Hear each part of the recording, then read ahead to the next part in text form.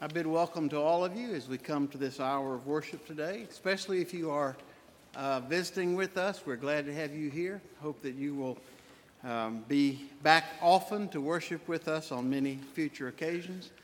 It is good to look out and see some of our college students returning to the nest, flying back to the nest for part of the summer anyway. Glad to have you folks here with us. A couple of announcements to quickly call to your attention. One is, if you have not registered yet for the Saddle Ridge Ranch Vacation Bible School, which will be held June 6 to 10 in the evenings, 6 to 7:45 p.m., please see Katie Jeter or check in the back before you leave. Coming this summer for children, Wonderful Wednesdays. All children, their parents, family, and friends too are invited to join Miss Katie for Wonderful Wednesday starting June 16th. So it's more than just children. Please check the display board for more details. And a special church fun day is planned for Sunday, the 27th of June, out at Lake Robinson for an afternoon of fun and delicious food and fellowship. More information will be forthcoming regarding that. We trust that everyone knows about some funeral schedules in the next few days. Earl Hudson's funeral will be this afternoon at 4 o'clock. Last Sunday, if you were here, you saw that he had to get up and leave. He wasn't feeling well, and he called to apologize for that, and I said that I certainly understood. He had told me before how uncomfortable his back would get sometimes. So he was here his last Sunday on earth. So we will be together today at 4 o'clock to remember him. And tomorrow afternoon we will be gathering at 2 o'clock for the funeral of Virginia Waters. Virginia died on Friday evening, somewhat unexpectedly following a fall. So that will be tomorrow at 2. Our thoughts and prayers also are with Tony Hammond and his son Noah and others in the Hammond family following the death of Tony's wife Treva. So let us remember these folks in our prayers. Let us now worship God.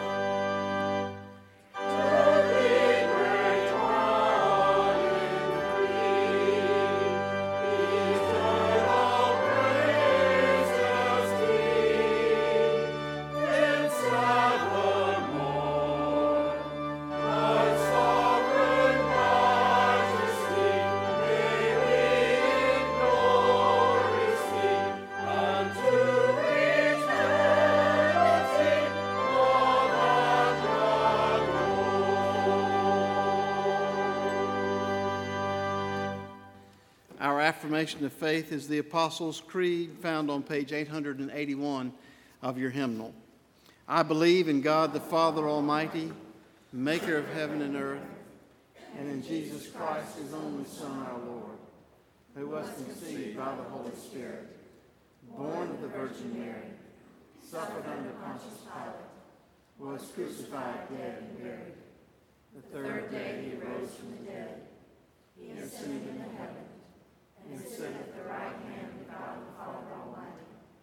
From thence he shall come to judge the quick and the dead. I believe in the Holy Spirit, the Holy Catholic Church, the communion of saints, the forgiveness of sins, the resurrection of the body, and life everlasting.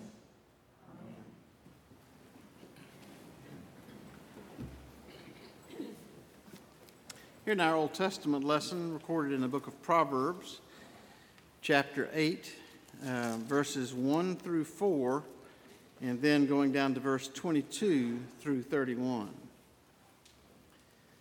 Does not wisdom call out? Does not understanding raise her voice? On the heights along the way where the paths meet, she takes her stand. Beside the gates leading into the city, at the entrances, she cries aloud. To you, O men, I call out. I raise my voice to all mankind. Then verse 22. The Lord brought me forth as the first of his works, before his deeds of old. I was appointed from eternity, from the beginning, before the world began. When there were no oceans, I was given birth. When there were no springs abounding with water. Before the mountains were settled in place, before the hills I was given birth. Before he made the earth or its fields, or any of the dust of the world. I was there when he set the heavens in place, when he marked out the horizon on the face of the deep, when he established the clouds above and fixed securely the fountains of the deep, when he gave the sea its boundary so the waters would not overstep his command, and when he marked out the foundations of the earth, then I was the craftsman at his side. I was filled with delight day after day, rejoicing always in his presence, rejoicing in his whole world, and delighting in mankind. Here ends the lesson. Our responsive reading is Psalm 8, which is recorded on page 743. I invite you to stand as you're able as we share this passage together responsively.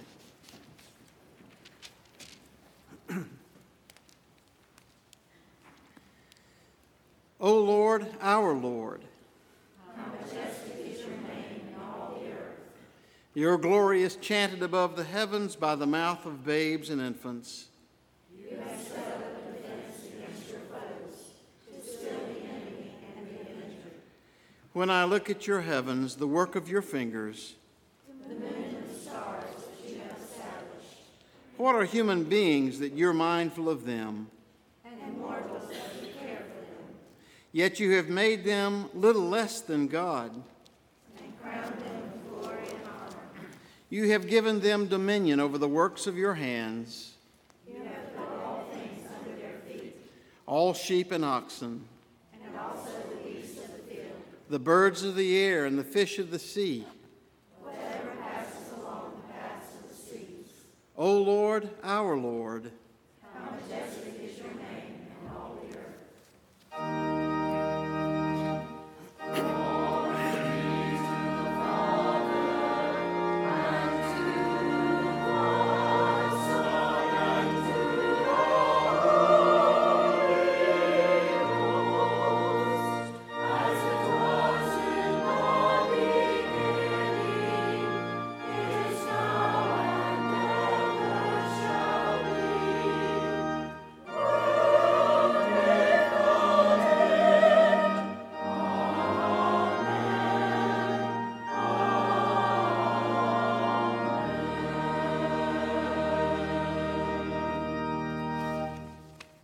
Be seated, please. Here now our epistle reading from Romans chapter 5, verses 1 through 5. Therefore, since we have been justified through faith, we have peace with God through our Lord Jesus Christ, through whom we have gained access by faith into this grace in which we now stand. And we rejoice in the hope of the glory of God. Not only so, but we also rejoice in our sufferings, because we know that suffering produces perseverance. Perseverance, character, and hope. And hope does not disappoint us, because God has poured out his love into our hearts by the Holy Spirit, whom he has given us. Here ends the lesson.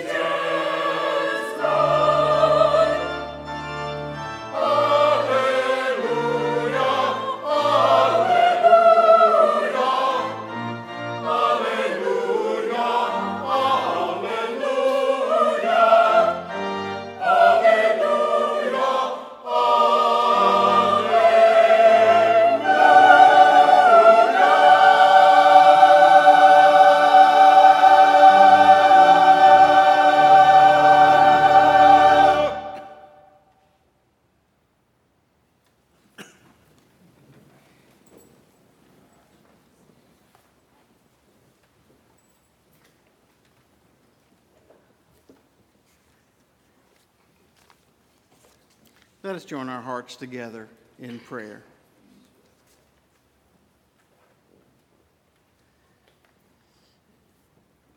O Lord, not only would we ask who are people that you would be mindful of us, but we would question our ability to comprehend and understand the mystery of Almighty God.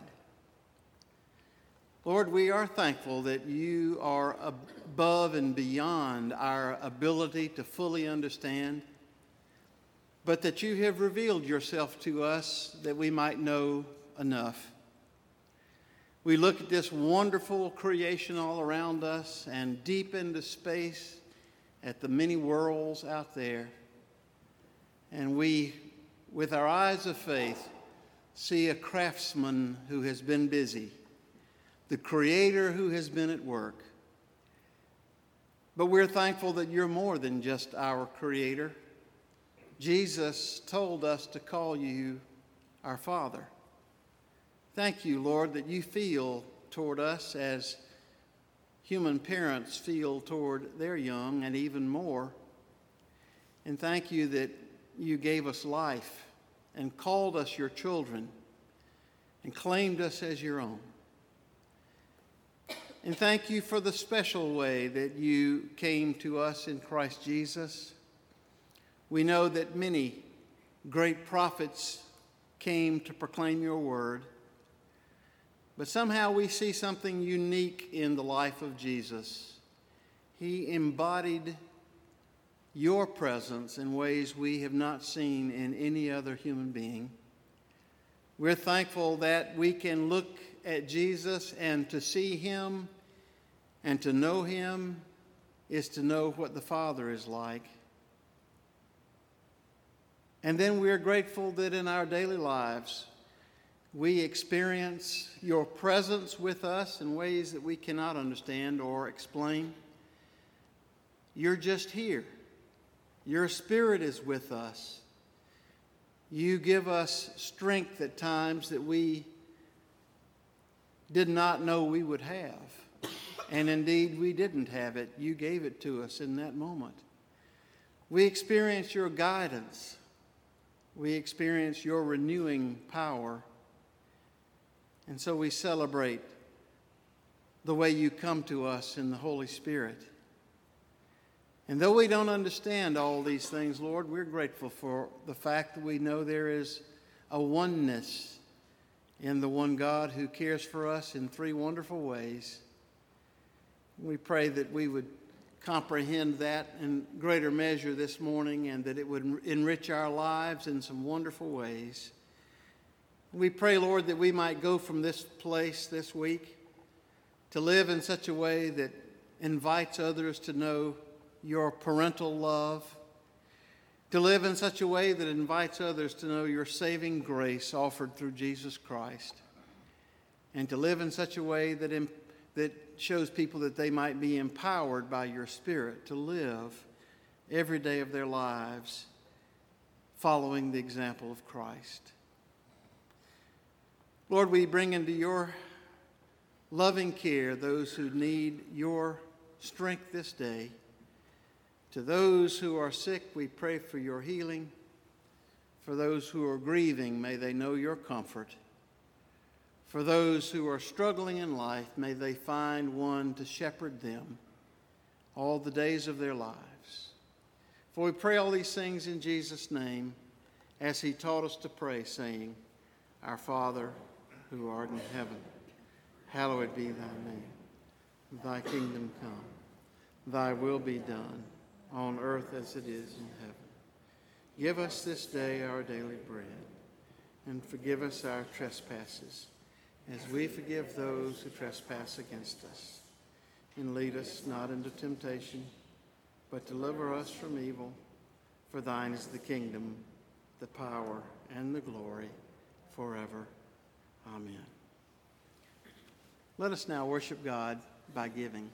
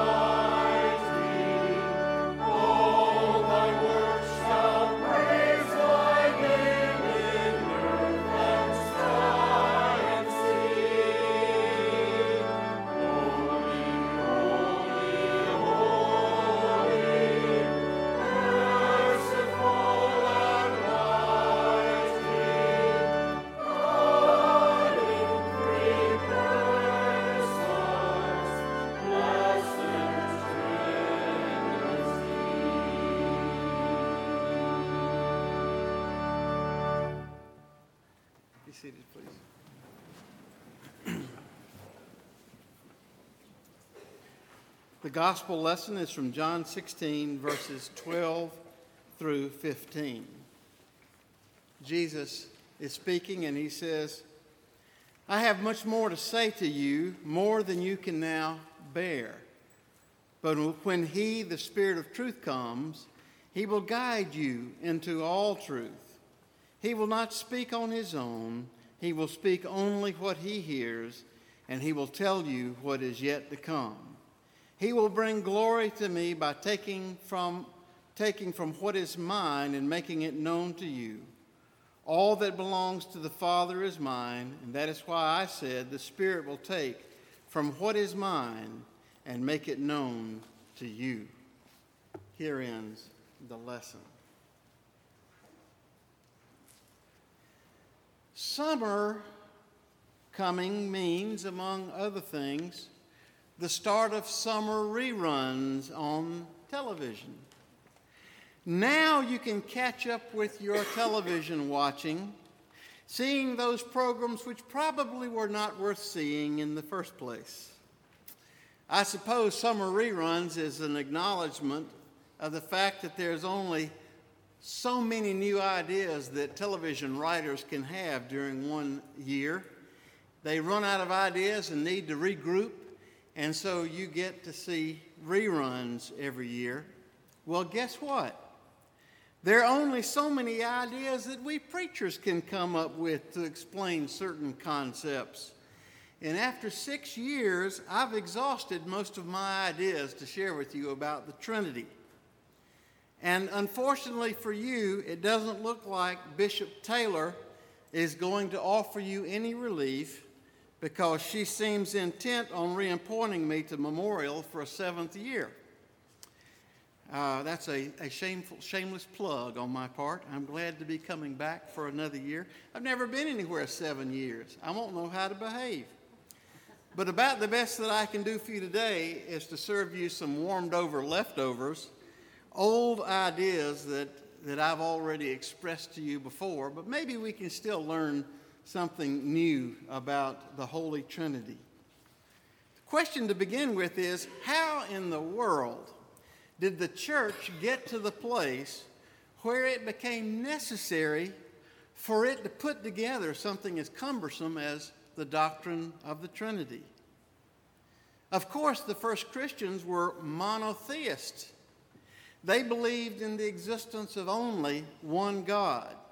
They came from that tradition which taught, "Hear, O Israel, the Lord our God is one."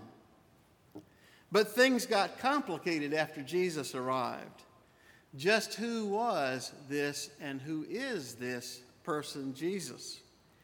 Everything he did seemed to demonstrate that he was far more than just an ordinary human being.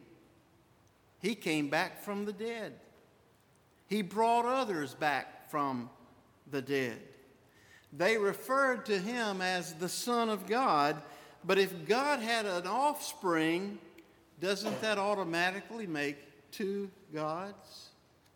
And how do we go into the world to proclaim that we believe that Jesus was God on earth, but that he prayed to God in heaven, without sounding like that we believe in two gods? That was one of the criticisms of Christianity that came from our Hebrew cousins back in the beginning of our faith. What about Jesus' nature? Was he a human being, or was he a divine being, or a hybrid of some kind? If I had a chalkboard right here, and I drew a line across the middle of that chalkboard, and above that line I wrote the word creator, and below the line I wrote the word creation, where would I put Jesus? Does he belong up here in the realm of the eternal creator, or does he belong down here with us and with everything else that was made by God? Is Jesus creator or created? Was he a human being who was elevated by God to the status of divinity, perhaps at his baptism? Or was Jesus some kind of divine apparition, a ghost who only appeared to be human when he was here among us?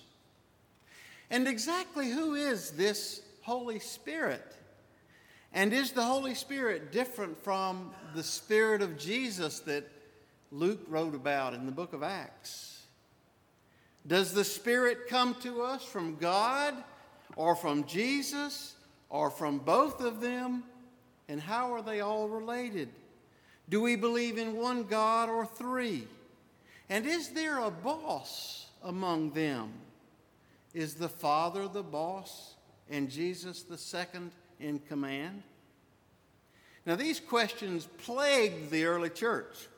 They led to literal knockdown, drag-out fights between church leaders. You think we've had some ugly conflicts in recent history in America as church people have argued about various and sundry issues. It was plumb nasty back in those days. People excommunicated one another and threw one another out of the various churches.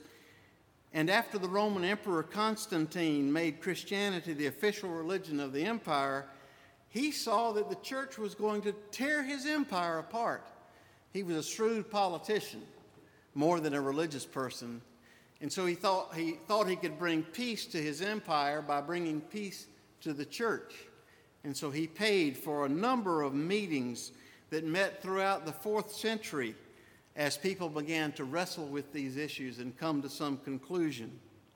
What ultimately emerged from all of these fights and meetings was what we refer to as our doctrine of the Trinity.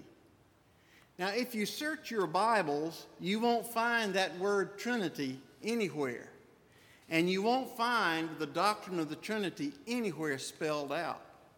But what you will see are passages like we had today in Romans and in Luke, or in John, where it talks about, where was our passage today? It was from John, wasn't it? There we go. Where you see Father, Son, and Holy Spirit together being referred to there. Plenty of references of that. The irony is that one of the very foundational doctrines of the Christian faith is nowhere to be found in the Bible. And even those churches that insist that they believe quite literally every word in the Bible and that they don't believe it unless it is in the Bible, those are also ardent followers of the doctrine of the Trinity. The doctrine of the Trinity is important because it preserves a belief in one God, monotheism, while also affirming the belief that Jesus and the Holy Spirit are also part of that divine realm on my chalkboard. They are divine and co-eternal. And there isn't a boss. Neither did the one God somehow create the Son and the Holy Spirit or divide himself in any one way. The belief is that God has always been a triune God. That from the very beginning of eternity, isn't that a dumb statement?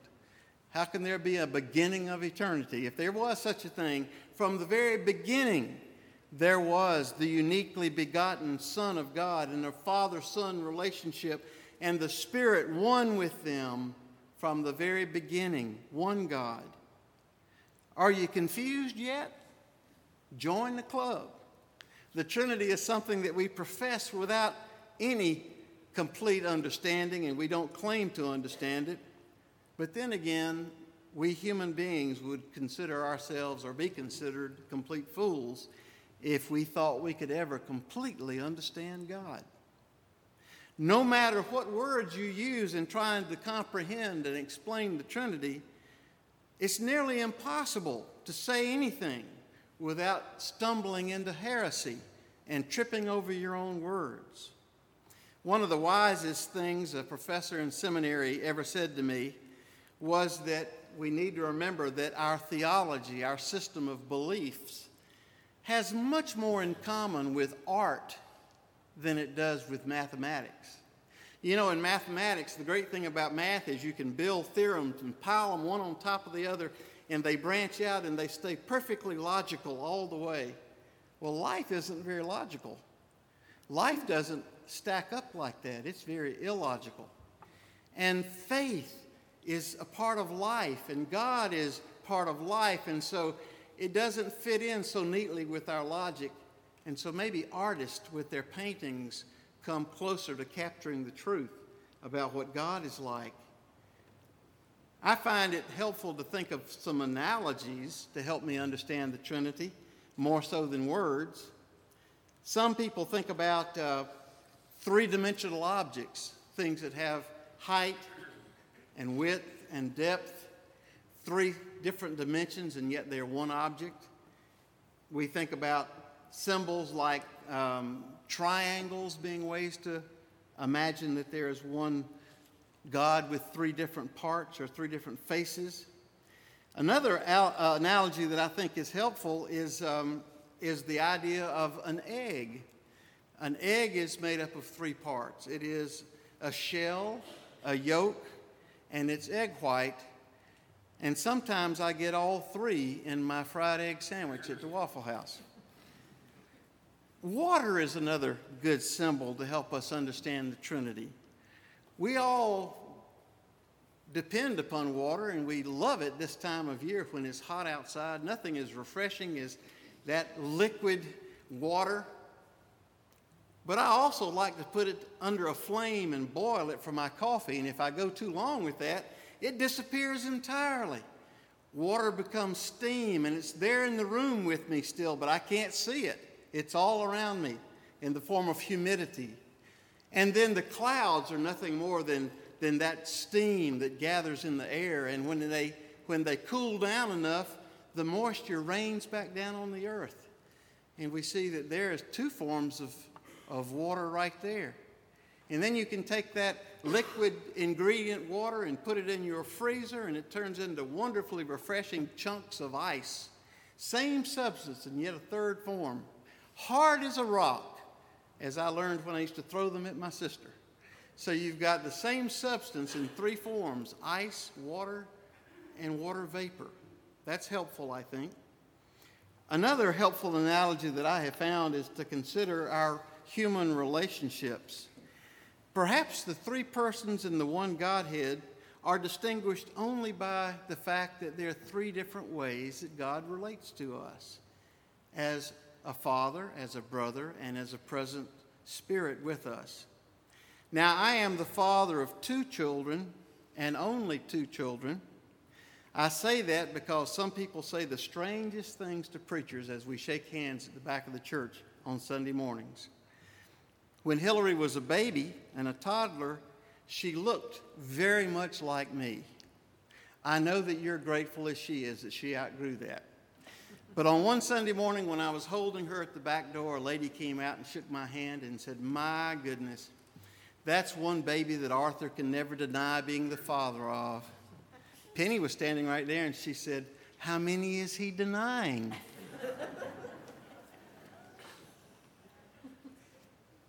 There is a way that I relate to John and Hillary that is different from the way I relate to anybody else on the planet. Only two children get my attention when they call out, "Daddy," and I know their voices. But I've also been a son. Hardin and Caroline Holt cooperated with God to give life to me, and I related to them in a unique way that's very different from the way that I relate to my own children. I am yet another different person as I relate to Penny, my partner in life, who from time to time allows me to feel almost equal to her. I relate to her in yet another unique way, one that is different from the way I relate to my children and that I related to my parents. How I relate to my friends is still a fourth way that I am involved in relationships. And so maybe I am a quadratarian being and not a trinitarian, for I have different ways of relating to people. The point is that God is in three distinct loving relationships with us. God is the Father who gave us life. God is our elder brother who has defended us against sin and death and the devil, and who has won our freedom from those enemies.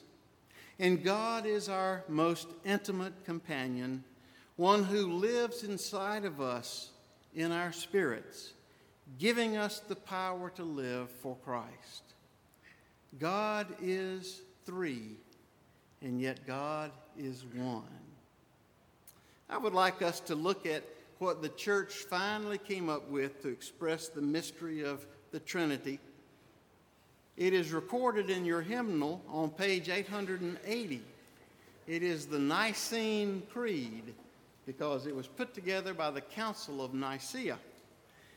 I'd like to invite you to stand. This will be a second affirmation of faith today, but I would like us to share it together as a way of entering into the mystery of the Trinity as we share together this as an affirmation of faith. Would you please stand as you're able?